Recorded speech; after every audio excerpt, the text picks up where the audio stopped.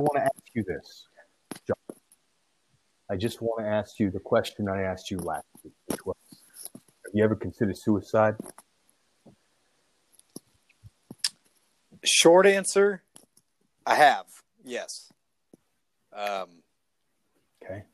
Long answer, I've only, I think I've only seriously thought about that one time in my life, and it was in 2016, and I hit a point where I was seriously thinking about just calling it a day. Like, it's just like this, this life isn't working for me anymore. Wow. Wow. Yeah. So what were the factors involved, would you say? External, internal, with that? Almost reaching that conclusion, because you didn't quite get there, thank goodness. But yeah, and I tried kind of thinking about that throughout the week, knowing that, last week you asked that, and it really did kind of catch me off guard, which was just kind of interesting. It caught me off guard. It's one of those things, like, I haven't really thought about it again, but to sum it up, I think I was working more than was healthy, or working more than was healthy, especially not being really compensated for it. It wasn't like I was making all kinds of money, and at least was like, I'm just stacking all this cash while I'm just not sleeping and just working away. I was in a attitude. If you were getting a lot of money, right, you felt valued in some way. Yeah, and maybe, I don't know, in another way, I kind of realized at the same time of, like, what is your time really worth? Is it really worth money? And do I really want a big huge house that I just sit in by yourself, and like Scrooge McDuck or whatever? But I was in a relationship that it was on again, off again kind of a thing, and more about that. I'm not really going to get into that, because it's not fair to the other person, and it's just not not something I want to get into. I was living in a new town. I didn't really know anybody. I had one good friend, and would hang out with him, and then he wasn't available, and I didn't know anybody else in the town. It was in the town. I was living in Orange, so I felt like most of the people there have this kind of they come from old money, and I was just like, I do not fit in here. I'm driving my old 4Runner, and just doesn't fit in. Everybody else is in Mercedes, BMW. So then that's when you bought the Cadillac. It was a cry for help, is what you're saying. Yeah, I went through a quarter life crisis, dude. At 26, I bought a Cadillac. That's cool. Yeah. But also, something I kind of forgot about was, because I couldn't quite piece together if I visited you twice, either before I went and then after, or if it was after. But I went to that fire academy in Northern California, and I basically quit. Like, I bombed, quote unquote, bombed a test, because I was like, I was too much of a bitch to say I'm actually just quitting and withdrawing. But I was going through so much other stress, again, with the relationship and hey, this is temporary, but I need this time. I'm like, I bit off more than I could chew, kind of a thing. It just wasn't working out. And I asked myself, why am I doing this? And I quit. I'm super embarrassed to say at the time. I remember I was your proconsul, your consigliere during that period, and you asked me, and I said, I think I used that term I got from that series, Californication. And I think I told you, life's too short to dance with fat chicks was the line. But it was basically to say, don't waste your time doing something you don't want to do is the crux of it. And right. It was clear to me by what you were telling me is you'd just gotten out of the military. You're doing something, and it feels very military-esque again. And you weren't digging it. You don't want to do that anymore. That's why you got out of the Navy. And I was like, well, don't find something else. My answer wasn't, you can't do it. You suck. There's nothing for you if you can't do this, and suddenly you can't, so just quit. It was just, mine was more the opposite. The world is Arnold Schwarzenegger. The world is your buffet table, and figure out what you want to do. Seek deep inside to figure out what you really want to do. And that is something that takes a lot of bravery, actually. And it's something I think I struggle with today, and many of us probably do, which is, do you have the balls to actually do what you want to do in your life or in this moment or in that day or whatever. And so many of us, we say, oh, no, the consequences. And we don't want to do it. But in the end of the day, we have a limited time on this earth. And living life with regrets, no small thing. The same flip side of that is, though, if there are other people involved that are counting on you or dependent on you or whatever, and you do that, and you say, what I really want is to leave this family where you have children, say, and live life as a traveling stripper, okay? Well, I think that's a different story. Right. You personally, not just the effect on, I mean, that's going to come into it. You're going to think about the effect you've made on them, and that's going to make you feel regret, essentially. You're also going to regret that kind of thing. Right. So there is this, I'm damned if I do, I'm damned if I don't in certain scenarios. But that firefighter situation, honestly, young guy, you had a lot of room for mistakes. It's okay to make up for him. So continue. So you were there. And in hindsight, I was going through a bit of an identity crisis. I was going from, I want to do public service, and that seems like the coolest thing to do, best way to make money and benefits and retirement and stuff like that, but also balancing the, like, is this all I want to do? And here's this other opportunity over here. And should I be more open-minded to that? And also just being kind of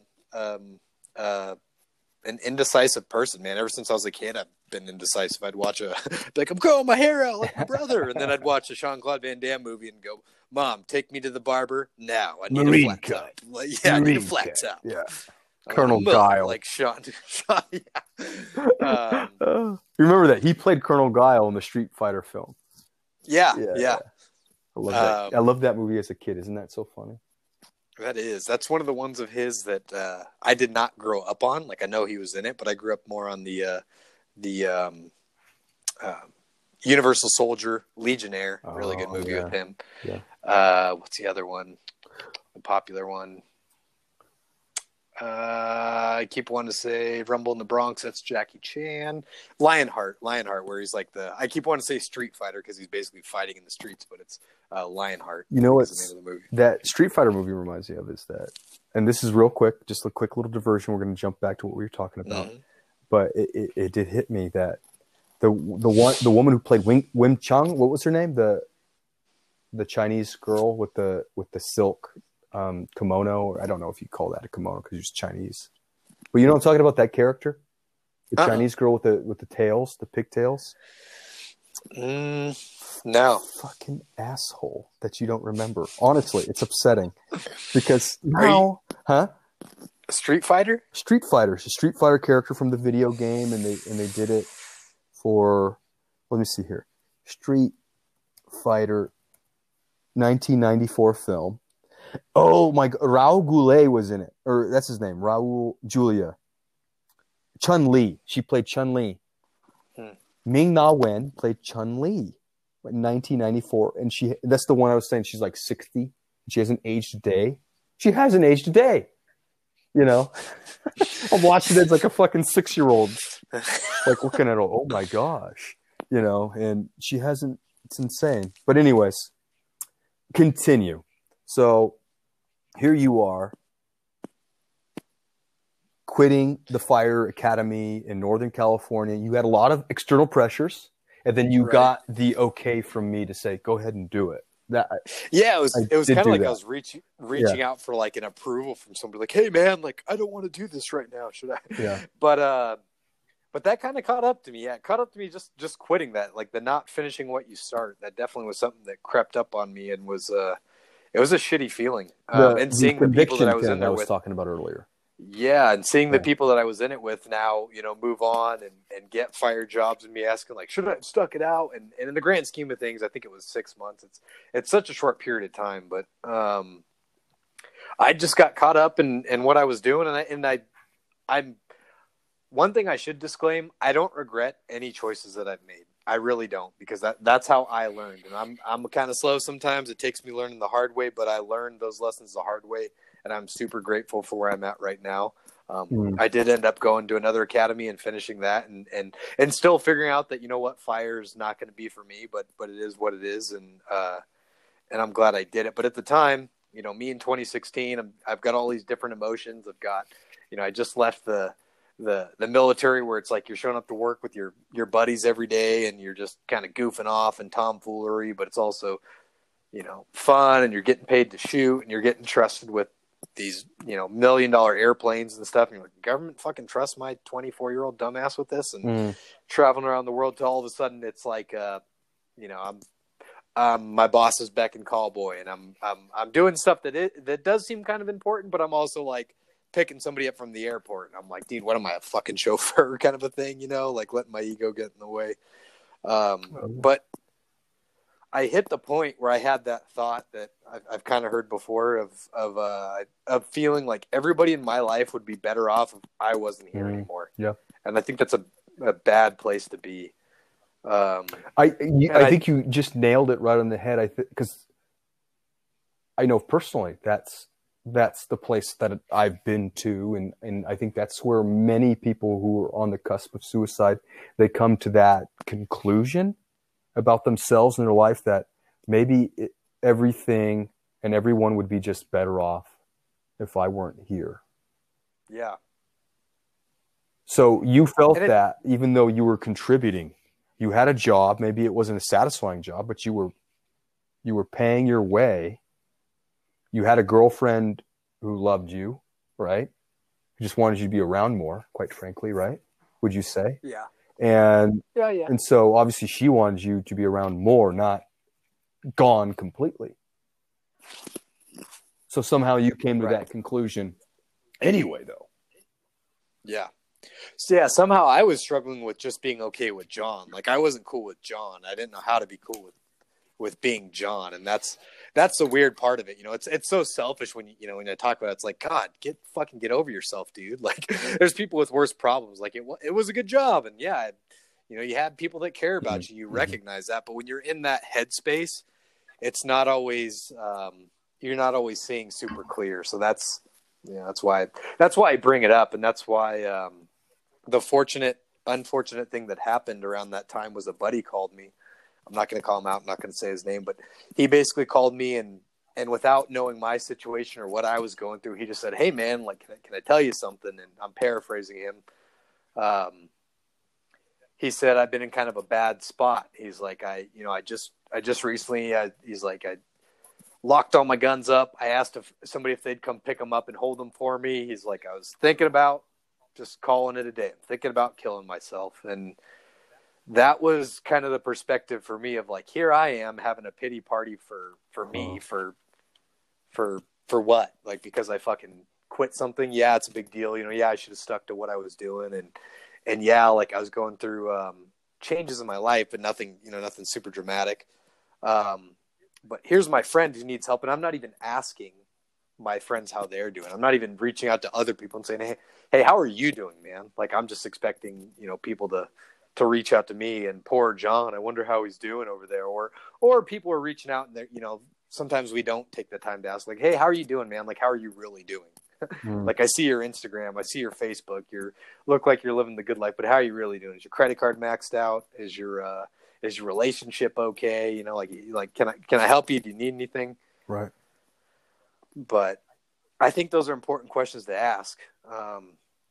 And I just hope, like, with me saying that anyone that is hearing this knows that if you are struggling with something, just keep going. Like, don't give up on yourself, and don't give up on the people that care about you. Because in my personal experience, seems that life hits you as hard as it can when you're already down, and whether it's more bills when you're struggling financially, or death of a loved one when you're getting broken up with and going through a difficult breakup. It's like, oh great, my grandma just died on top of that, or whatever it is. When it rains, I think those are the yeah. I think that's just life sometimes. And I think those are the times where you really need to kind of dig deep within yourself. I think you need to reach out to friends and family and not only tell them how you're feeling and be honest about it, not put on a front or put on a brave face like, hey, I am not doing okay. Yeah. Like, it's be honest, let your ego go. Amen. But Amen. check in on them as well, man. Because maybe them saying, yeah, like I'm having a real hard time with this too. Maybe that's going to give you that extra strength, knowing that they're relying on you too. So that's 100%. That's you hit everything. And I think you were starting to go make this great point that anybody who's really on the edge of suicide, that if they just listen to this, maybe it'll be okay. You know, they'll hear this point, which is you've been happy before in your life and you've been sad before in your life. And maybe this is the saddest you've ever been in your life, but this will pass and you will be happy again. Yeah. You will find something wonderful is going to happen in your life. You will be happy again. And there's that cliche, suicide's a permanent solution to a temporary problem, but it's true. It is a true little line, because there's no coming back from it once you do it. And the problems that we have in this world, I mean, they're limited, just like everything in this universe that we exist in. Everything's limited. It's not forever. Yeah. So, but okay. We're all not to sound cliche, we're all serving a death sentence and then we're bored, man. And some people get more time, some people get less, and I think that's the more tragic thing. You know, I'll fucking lose it. I'll see those videos of like a 8-year-old kid, and Kaylin sometimes will be like, oh, like, look at this, like what this mom does for this son, and I'll fucking lose it, because I'm just like, I can't watch those kinds of videos. I don't know what it is.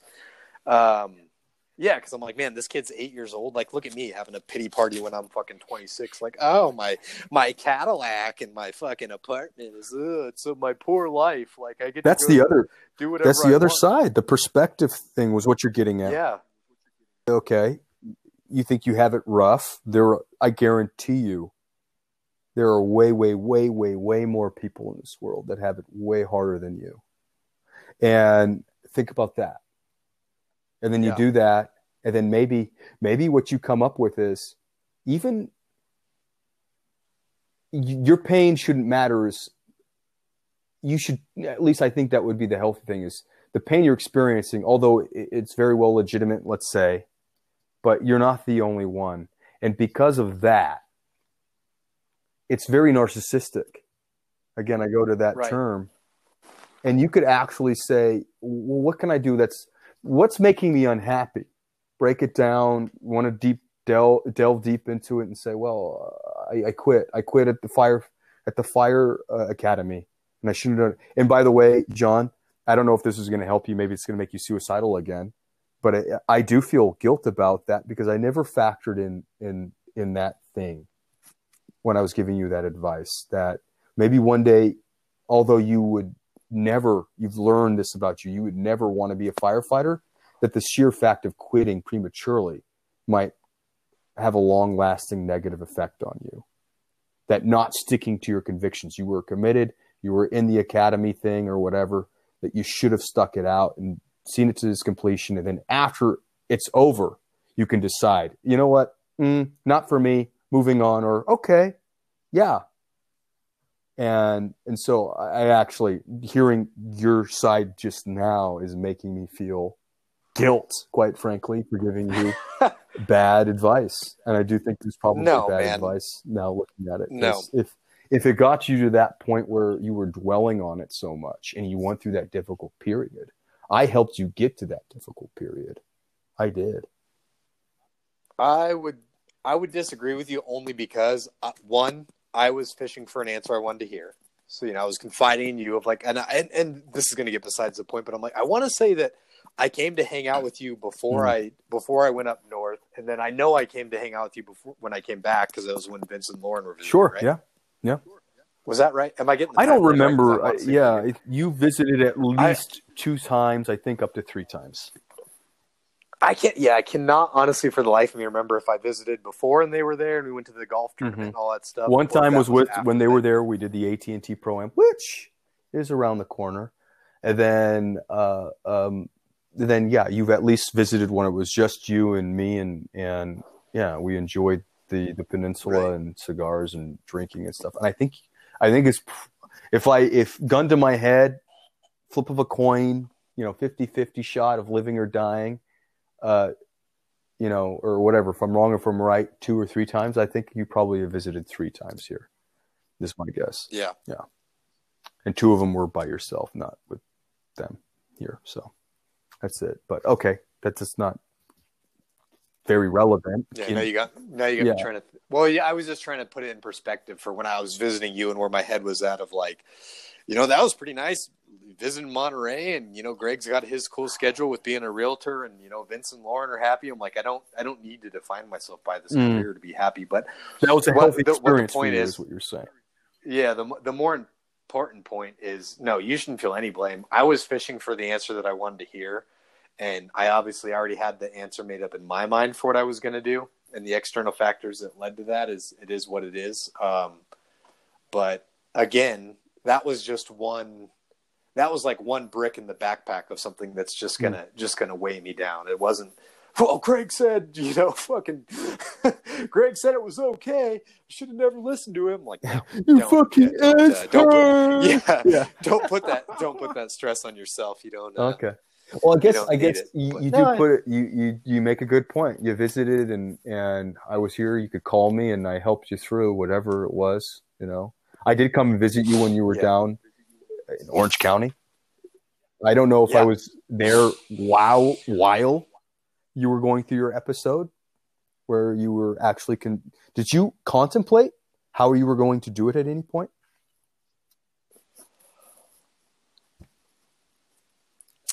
That's where it's kind of funny. I honestly don't know if it was just like that year was so much of a blur for me going through so much other stuff, but I want to say I was thinking about, it seems weird to talk about, but just tossing a pistol in my mouth and pulling the trigger. But I will say I never got to that not that it matters. It's still a bad place to be. I hope anybody listening to this, I just honestly can't stress enough that if you are ever feeling that way, please do not feel like your pride is in the way of calling somebody and telling somebody, whether it's a friend, a family member, a suicide hotline. Do not let pride get in the way of being like, hey, I'm feeling this way. I don't know why I'm feeling this way, but it's completely okay to call and tell somebody that you're not okay. And I want to second that with don't feel shame or feel like it's hopeless. Again, I feel like suicide always comes down to hopelessness. You feel like there's nothing else more, and it's only going to get worse from here, or whatever. But you lose hope, and there's always going to be hope. You just believe that, and you'll be surprised. Don't give up. And I don't want to get too much into the eschatology, meaning what happens after life on this earth and what somebody in a suicidal state believes and truly believes, because that affected me as a Catholic for sure, born and raised Catholic, that is. But hope is the number one factor. Don't give up on it. And you may have, your hope for something that you dedicated your whole life to may have gone away, and it might very well, in fact, be permanent, like you believe and think it is. But that doesn't mean you can't find new hope in something else that'll make you far happier than you ever imagined. And that's kind of the lesson that I would say to myself or anybody who goes through that. And the thing I wanted to top on about what you were saying, because you were saying, if you get in the state, don't be ashamed to reach out and talk to somebody, suicide hotline. Don't be ashamed to reach out to somebody professionally either. There's no shame in that. There's zero shame in improving your psychological health, whether you are a billionaire who has the whole world at your fingertips or somebody on the verge of ending it. It's like working out, but for your emotions and your psychology and your soul, really, in so many ways. Totally. And Totally. And I think, no, Go ahead. We can get more into the stigma of what that is in our brains or in our culture. It's a cultural thing that we're all brought up in, where reaching out to somebody, a professional psychologically, means there's something defective in you, that you're an outsider, that you're done, you're crazy. You should be committed, or you're, it's like you'll always be this way, and that is the worst attitude ever, and it's so far from the reality and the truth. And right, and I think we're getting better and better as we learn more and we progress, hopefully. But yes, I want you to continue your story, however. No, I think that's a good point, and that's one of those things that's it's hard to put a finger on. It's hard to talk about because I feel like I go down a deeper circle of assisted suicide, and when somebody's terminally ill, like how do you feel about that? And I think the only point that I want to make is when you commit suicide, because you think it's the only way out. It's kind of like you leave your family and your friends with this burden of they don't ever get any closure from it. Like they just, they picture you kind of in your worst moment and at your saddest point and your lowest point. And I've seen my family go through it. And in some cases I'm like, yeah, I kind of get it. I kind of get where she was at. One of my grandmother's best friends growing up, she was basically a family member to us. She might even been related to my grandma. Maybe it's I don't know what you'd call your grandma's sister, great aunt, sister, great whatever, aunt. Great aunt, or yeah. But anyway, she was like family. Holidays she was around, but she lived a really long and a very interesting life. She left at a certain point and gone and married a member of a biker gang. I'm not going to say the gang and all that stuff because it doesn't matter. She'd done a lot of stuff. But no, go ahead. Yeah. But no, she just had a crazy life, and she was a super sweet, nice lady, and had a son and had done things, but she was very stubborn too. And she got to a point where her body was slowing down, and she couldn't do stuff on her own anymore. And she's like, "I'm not going to live like this." And she ended her life, and that was one that was hard for me to say how I feel on it because it didn't really matter. It really crushed my mom. Like it crushed my mom, and my mom felt really guilty for not. It's being selfish. It was should have reached out more. Yeah, what you're trying to get at. Yeah, and like that, how I can see it's really weighing down on my mom. Like it's still the last time she came to visit, I could see my mom's still not really okay with her last conversation with I'll just say the woman that did it. My mom was like this. Still not syncing right with my mom. She didn't get closure because of it. So yeah, it kind of sucks in that way. That's kind of an argument. It tends to be in my family. I am unaware of anyone in my family hereditarily who has committed suicide. But then you hear that people who had a father who's committed suicide or somebody in their family committed suicide, your likelihood of doing it yourself rises exponentially. That there is this hereditary gene, but maybe it isn't a gene. Maybe it is what you're getting at right now, that if your mother, when you're 8 years old, commits suicide, you're now going to be mired in a world of loss and depression. And you're going to follow suit potentially one day because it's been confirmed or legitimized by that person, that mother in your life, that great aunt, or the sister or half sister. I mean, it has a rippling effect for the family. Is the point. And people may never recover. You talk about a loss in the family. Sorry. I mean, I've never had anybody commit suicide in my family, but just imagining it is absolutely heartbreaking. Heartbreaking, And what would you do? What would you do to prevent it after the fact? If you only just knew, whatever it was. And yeah, you carry around that guilt with you. The dynamics of everything involved. You're gone. Let's say there is no heaven, no hell. There's nothing afterwards. You can commit suicide, but there is a legacy to suicide that lies herein with us as we go, you know?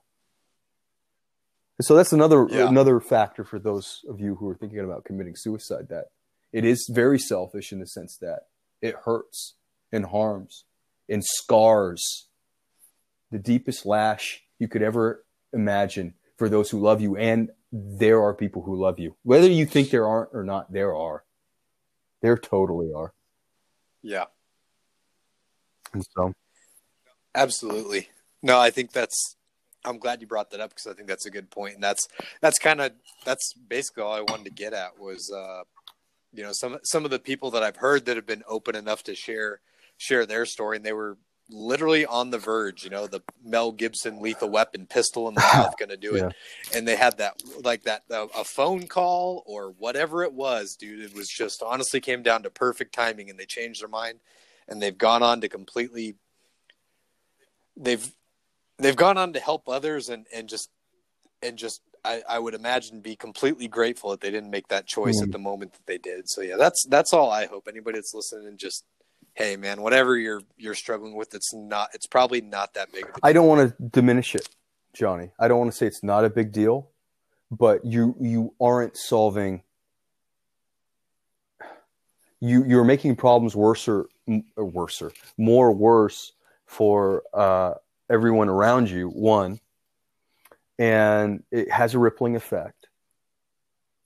And two, there's no reason why you can't start anew tomorrow. There's no reason. I know I'm in prison. Yeah. I this and that. It's okay. It's okay. All can be forgiven. You just need to reach out and ask for it. If you are the one in fault, that is. If something has befallen you that's tragic, right, you are resilient and strong enough. You can beat it, and have faith and trust that you will be happy again. Yeah. And that's kind of my point, is like, humans are so forgiving, dude. And that was the point I think more so trying to make of, if you think, you know, I just ruined my relationship and what are my kids going to think? I embarrassed myself, whatever it was. It's like, well, your kids are probably going to forgive you, and your kids probably, they want to just have their mom or their dad around. So ending your life is not going to help anything. And that was more so what I was getting at, is like, you're in this low spot, however you got yourself there, but ending your life, I don't think is the answer. And I hope that anybody listening to this, if you know somebody struggling, or if you are struggling, that just reach out. No shame. Don't be afraid. And I hope this portion of our podcast, if anybody who is listening, helps you realize that you're not alone. I mean, Johnny right here telling his story, and I didn't even get into mine. We don't have time today. I will in another time. But I've had suicidal ideations. And then which I never knew. And then I have a whole separate episode where I guess it was a short-lived thing for me, but where I was literally on the verge, right there. I was really, really close. Yes. And you're not alone, is the point. There's no shame in it. And anybody who does try to shame you for that, fuck them. Honestly, you fucking garbage human being, piece of shit. Yeah. That's somebody who doesn't value human life. Is who that is. Somebody who just sneezes it away, whatever. Fuck them. They're garbage, and they will never understand or realize the true beauty of human life.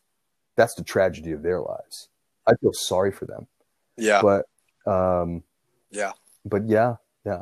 that's kind of the message there. You're not alone. You're not alone. Yeah. Don't ever be ashamed. And we all need it. We need help. Nobody gets through this life without charity and help. Think about it. If you're a baby, you're born. Can you feed yourself? No. Can you do any? You can't do anything. You are completely reliant on the charity of your family, of your mother, if that's all you have, or whoever your caretaker is. So there's no human being that lives on this earth that's still here that's been completely self-reliant. Doesn't exist.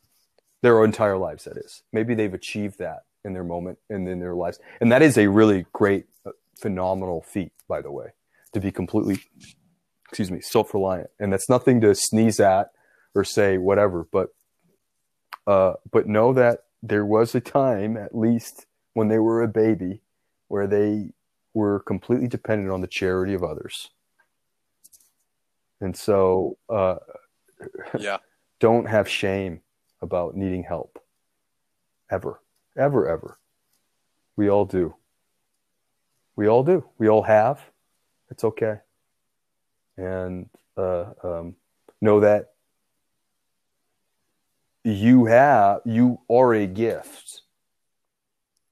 Your life and what you are is an art.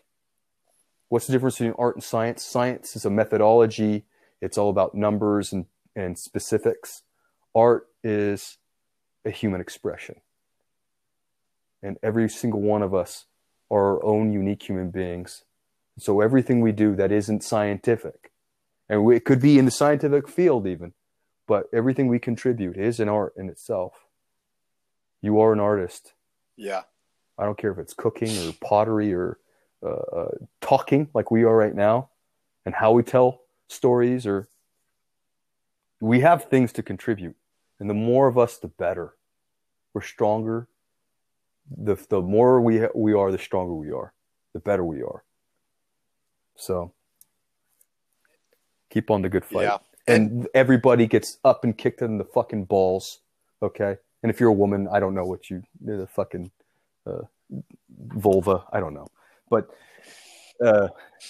it sucks. Yeah. Life sucks a lot. I would say, yeah. Life's going to serve everybody a shit sandwich. It's just knowing that you can get through it, and there's going to be something to be optimistic about on the other side. Okay, let's go ahead. Yeah, sorry. And one more thing. This is probably the bourbon talking. Bourbon's beautiful. Bourbon has a lot to say. Yeah. In all seriousness, man, you're always a pretty optimistic guy. I don't think you've ever told me that you were that you were in a spot like that. So I'm probably repeating myself, life history but thing, and the throes of depression that I've been through in my life. And I'll get into that another time. I think that's a long story as usual from me.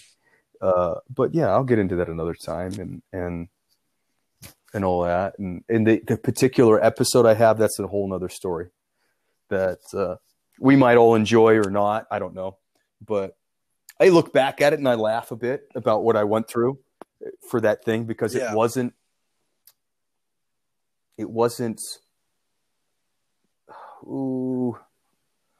I don't think it was seated in anything truly real or substantive. I mean, maybe it was. Maybe I should really look more honestly in the mirror and say maybe it was. I don't want to be closed-minded to that, because what I have realized when I had this suicidal episode, like I'm talking about, I'm pretty much at the happiest moment I've ever been in my life. This would have been October 2019 or September 2019. Okay. The story it'll unfold how it will. But I'm pretty much, and I feel that way, other than this last year, because 2020 is particularly awful, and I'm not able to do the things that Gregory loves to do. I like to socialize. Right. I like to go out. I like to travel. I just had a Panama trip canceled on me this morning. I was going to go to Panama February 9th to 16th, canceled. The airline said, nope, sorry, a couple days after I booked it. And I'm like, I can't go down to Panama. I can't do anything. I'm stuck here. And so I can't do any of the things I love. And so 2020 has been very difficult. And suicides, again, I heard this, they've centupled in this year from a normal year. And I mean, yeah, I understand how and why, totally. And all the different factors that come into play. And yeah. And I'm not the happiest. Yeah. I'm not the happiest. I think that's the hard. 2019, I was way happier than I am in 2020 because I was able to, the world was still normal, more or less. And I don't live my life based on achievement markers anymore, so to speak, and say, oh, you didn't do this, so you're a piece of shit. Like, I don't do that anymore. I don't see the point in that. But I do live my life based on doing the right thing every day. And so I talk about long-term and short-term happiness previously. And long-term is about achievements and all that stuff, or being in that right track, more or less.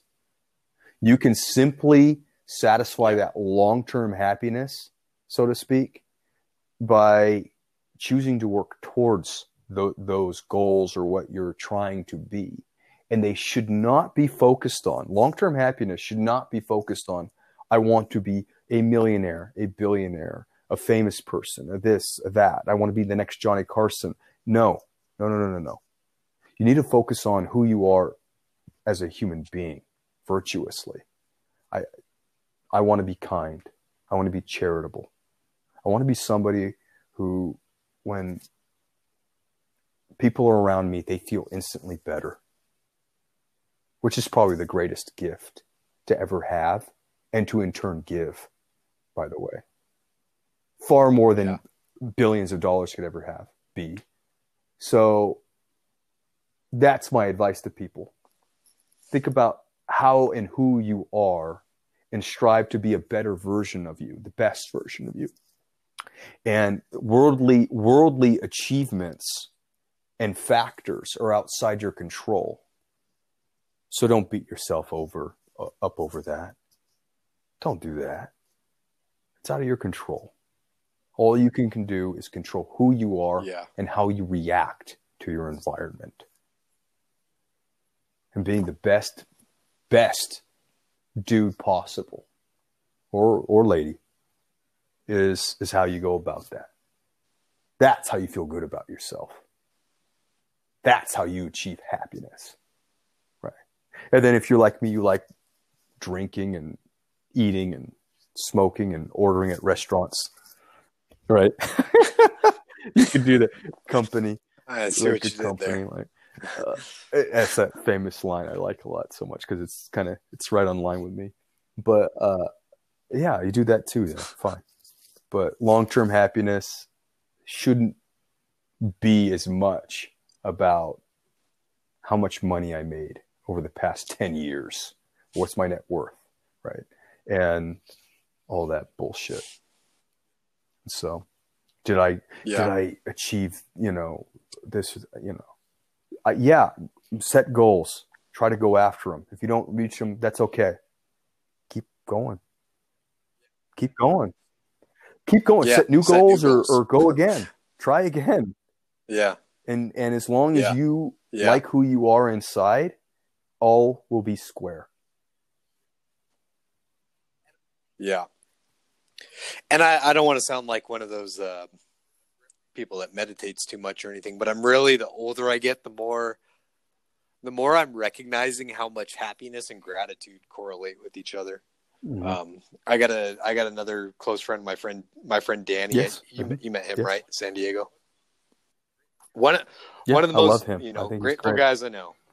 I'm not in love, unfortunately, but I do love him. Yeah, he's great. He's no, but I mean, he's living his own dream. He lives in San Diego. He owns his house. He's got his hot tub, and the pandemic this year, it fucking sucks. But for him, he's like, I work at home. He's like, dude, I got my hot tub. I got my view. I'm living in the place I want to live. Gratitude is the secret to happiness. Everything that he has, and it's like, it's true. Yeah, man. It took me a long time to recognize that and to even see it in one of my close friends, you know, like Danny, and realize like, wow, he's happier than a lot of other people that I know. And he's a lot more fun to be around for me than other people that I know that are wealthy and, you know, have multiple houses and millions of dollars and whatever. Like I have more fun with Danny. I'm myself more around Danny, and he's one of my best friends. Like, and yeah, like he doesn't have a big, huge, extravagant house, but I have more fun at his house than I do in Right. you know, so-and-so's mansion, you know? Exactly. So that's just something I keep in mind too, but I don't want to go down a rabbit hole. I think you you hit the nail right on the head. If you are a grateful person for who you are and what you have and what you've done perhaps, or what you have not done, or what you don't have. And that's a prayer I used to say, which was, thank you for everything I have and don't have. Thank you for everything I am and am not. Just thank you for me existing and created. And you're just a more pleasant, positive experience to people. It's a great perspective. Yeah. What better perspective is there than gratitude? Yeah. Being grateful.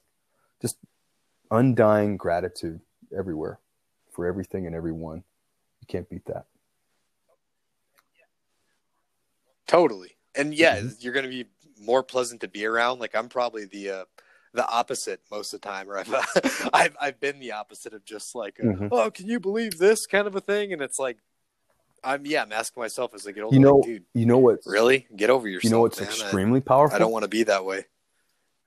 Is someone who has gratitude when most of us stuff they shouldn't, so to speak. Like it's easy if you're a multi-gazillionaire with multiple houses, you drive a Bugatti or whatever, you have a Ferrari, and it's like, I am really grateful for the life I live. I am so happy.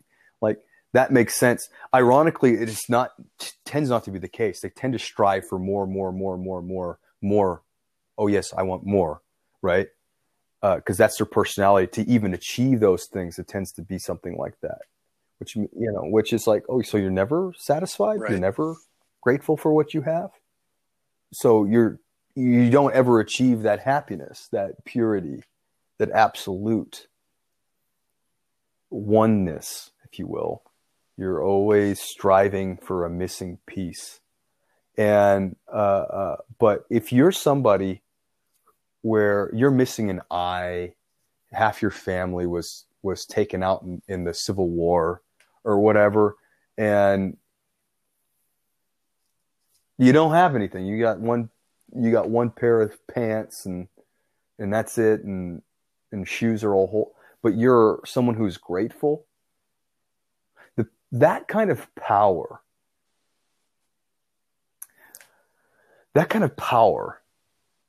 It inspires everyone around you and makes them better. It makes them better people. Yeah. You know? Yeah. So, yeah. No, that's it. I mean, that's pretty much the big one. Sorry to interrupt you.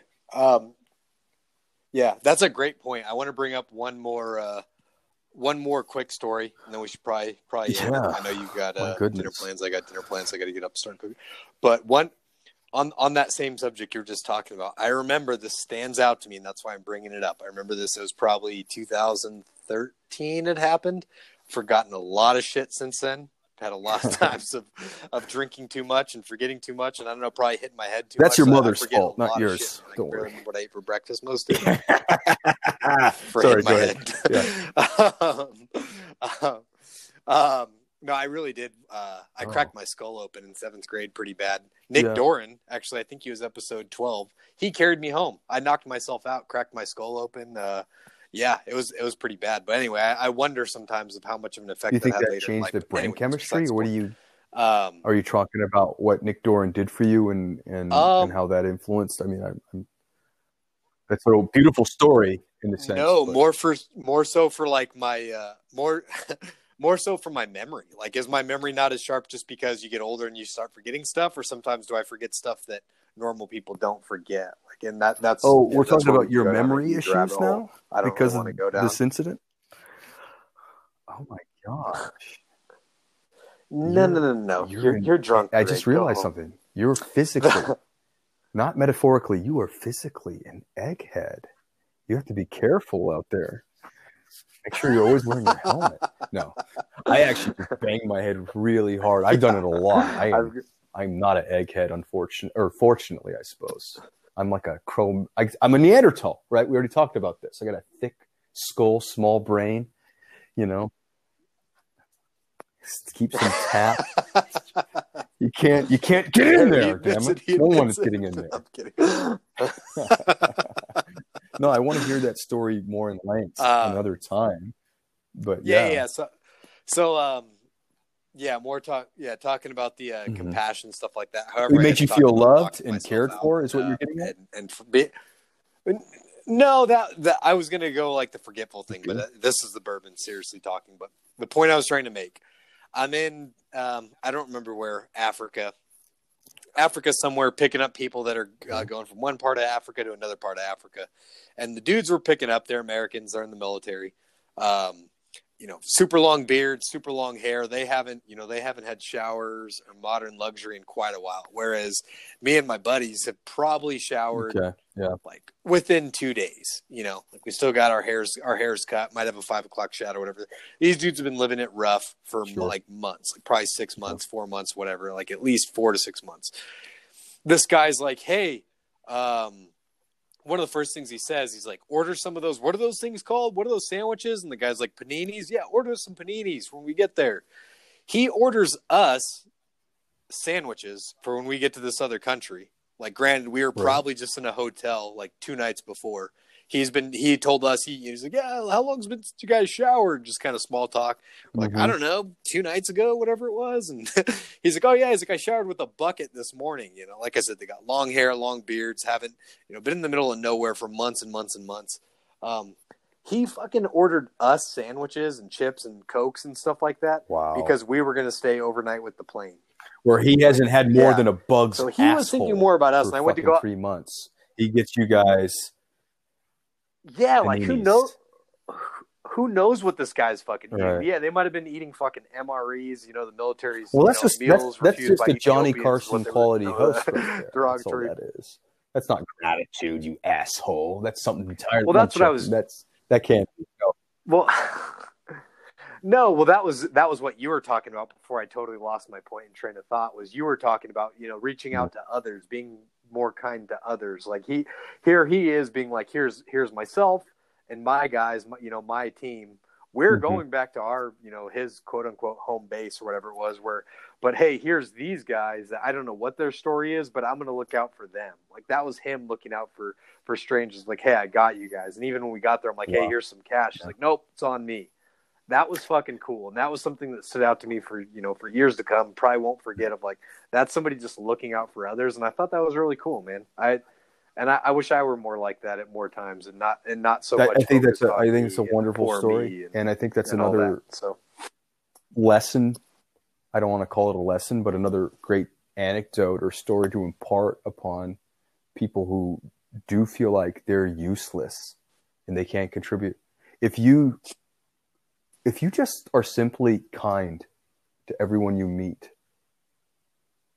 just decide tomorrow, I'm going to find somebody on the street and I'm going to look them in the eye and smile at them and genuinely wish them a good morning, a good afternoon, a good day, and wish them really well. That kind of happiness can turn somebody with a shit day into having a good day all of a sudden. And and that's just this first step. You will get addicted to helping people, to being charitable, to being kind. Yeah. So if all is lost and you weren't able to achieve your own goals, well, maybe you can help others achieve theirs. Maybe you can help making other people feel good about themselves. And that'll be the greatest reward you've ever could have imagined. And so, go ahead. Yeah. No, I was going to say, what What if you were the person that changes somebody's mind on a bad day? Your contact with that person is what changes somebody's perspective. Like, you know what? That guy was so fucking nice and in such a good mood. I used to like, I want to be more like that guy. And like I was here I was having a bad day, but look at that guy. He's having a great fucking day. And I used to have a daily goal, somebody else's day which in 2020 it's nearly impossible. It's not impossible. I can make it happen still, but I'm just a shit, right? I'm devolving back into my mercurial state of T1000 trying to murder things. But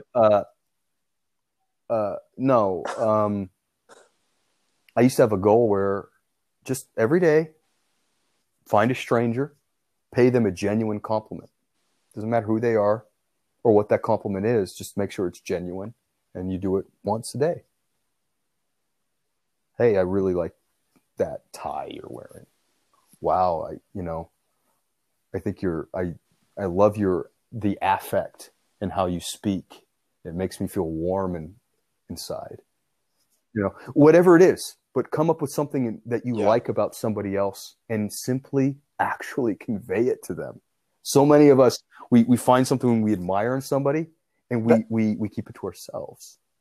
And that is a tragedy every single day that we practice, that we don't practice, that the tragedy is that we're not practicing it. Yeah. That we don't simply say, hey, wow, I really admire this about you. This, and because, hey, it's awkward. Yeah. That person's a stranger. You're not supposed to get in their space. Right. And it's, oh, okay. Yeah.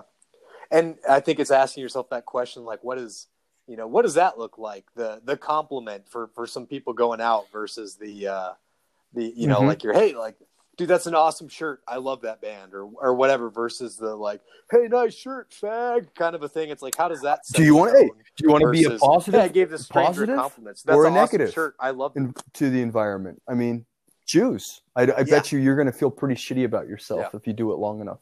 Negative. You think you're making yourself feel better because you're stepping up. I'm now. I just one up them. I'm a grade higher. I'm superior. At least I'm not that person who's wearing the stupid rock and roll shirt. And in the end, it's empty. And you did really a shitty thing, And that's why I fucking hate that attitude. I think I've talked about it a little bit before. People who shit on everybody. Ugh. Sorry, you were getting on something, and I interrupted you yet again. Yeah, but, yeah. And no, I mean, I think you kind of just added to it, and that was the point I was getting at. And but I think a lot of us are victim to it. I'm victim to it, man. I can totally be a fucking hater and just bag on people. And usually I do it with kindness. Usually I like to think I'm the person that's like, I'm making a joke because I'm crying inside. But when it comes down to it, it's like, dude, I try and see the best in people, and that's that's another big life secret that I came across was give everybody the benefit of the doubt. Every stranger, everybody gets respect. Everybody gets the benefit of the doubt. Yeah, because what kind of life are you living where you don't trust anybody and nobody gets benefit? Everybody's a fucking asshole unless they prove you otherwise. It's a very lonely existence. And that's no way to live. It just isn't. So I'd much rather get fucked over. I feel like this is a good point. Every once in a while, or betrayed, than live a life where I don't trust anybody. Yeah. But anyways, go ahead. Yeah. I was just gonna say, I feel like that's I agree. To wrap and it up, we could, if you agree. In a following episode, maybe later, it doesn't need to be the next one, I can get into my suicidal history, or I don't have a real history, but whatever, my story and my history with depression. I have that. I definitely have a history with depression, and that would be cool. And what else? Did we have something else? Some other question that we were going to have? Social media, the effects of social media on. Oh, I like that. And that's where we're going to get kind of ass backwards as we were talking about Arnold in his heyday before social media. So we'll tie it all together somehow. But I do want to hear your story because that was something I never knew, and I think it'll be good for people that are listening or just people that don't really know you to see. I'm not always so happy-go-lucky. Greg sounds like he loves Greg, but everybody struggles. So that sounds good. And then I love the social media talk. Let's talk about that. And I have my many opinions. And then I know you wanted to rant and exercise some demons you had about some social media influencing bullshit. Oh yeah. Everything we just said about loving one another will be thrown out the window. No, I'm kidding. Let's rant about the Gary V's and the Grant Cardones of the world that are telling everybody to hustle and make a bunch of money. And then we could also talk about I would like to stop enjoying life. Now that we're name dropping influencers that we want to shit on, Dan Bilzerian, I think that'd be fun to analyze his life and what fucking went wrong there or right there, or I don't know what you want to talk about, but I'm looking forward to talking about whatever it is. Yeah, and, let's do it. But yes, so that we talk about my suicidal episode and history of depression. Social media, fucking love it. Let's do it. Okay, bud. Cool. Of course. What are you cooking? All right. Well, thanks for coming on, man. I appreciate you listening. And I'm doing steak over an open flame. I'm not sure what else. So I'm better, I think. I think I'm better than you because of that. Look at you. Look at living you. Life. The fullest. All right. If I did, it would still taste better than your chicken. No, I'm not talking about the steaks.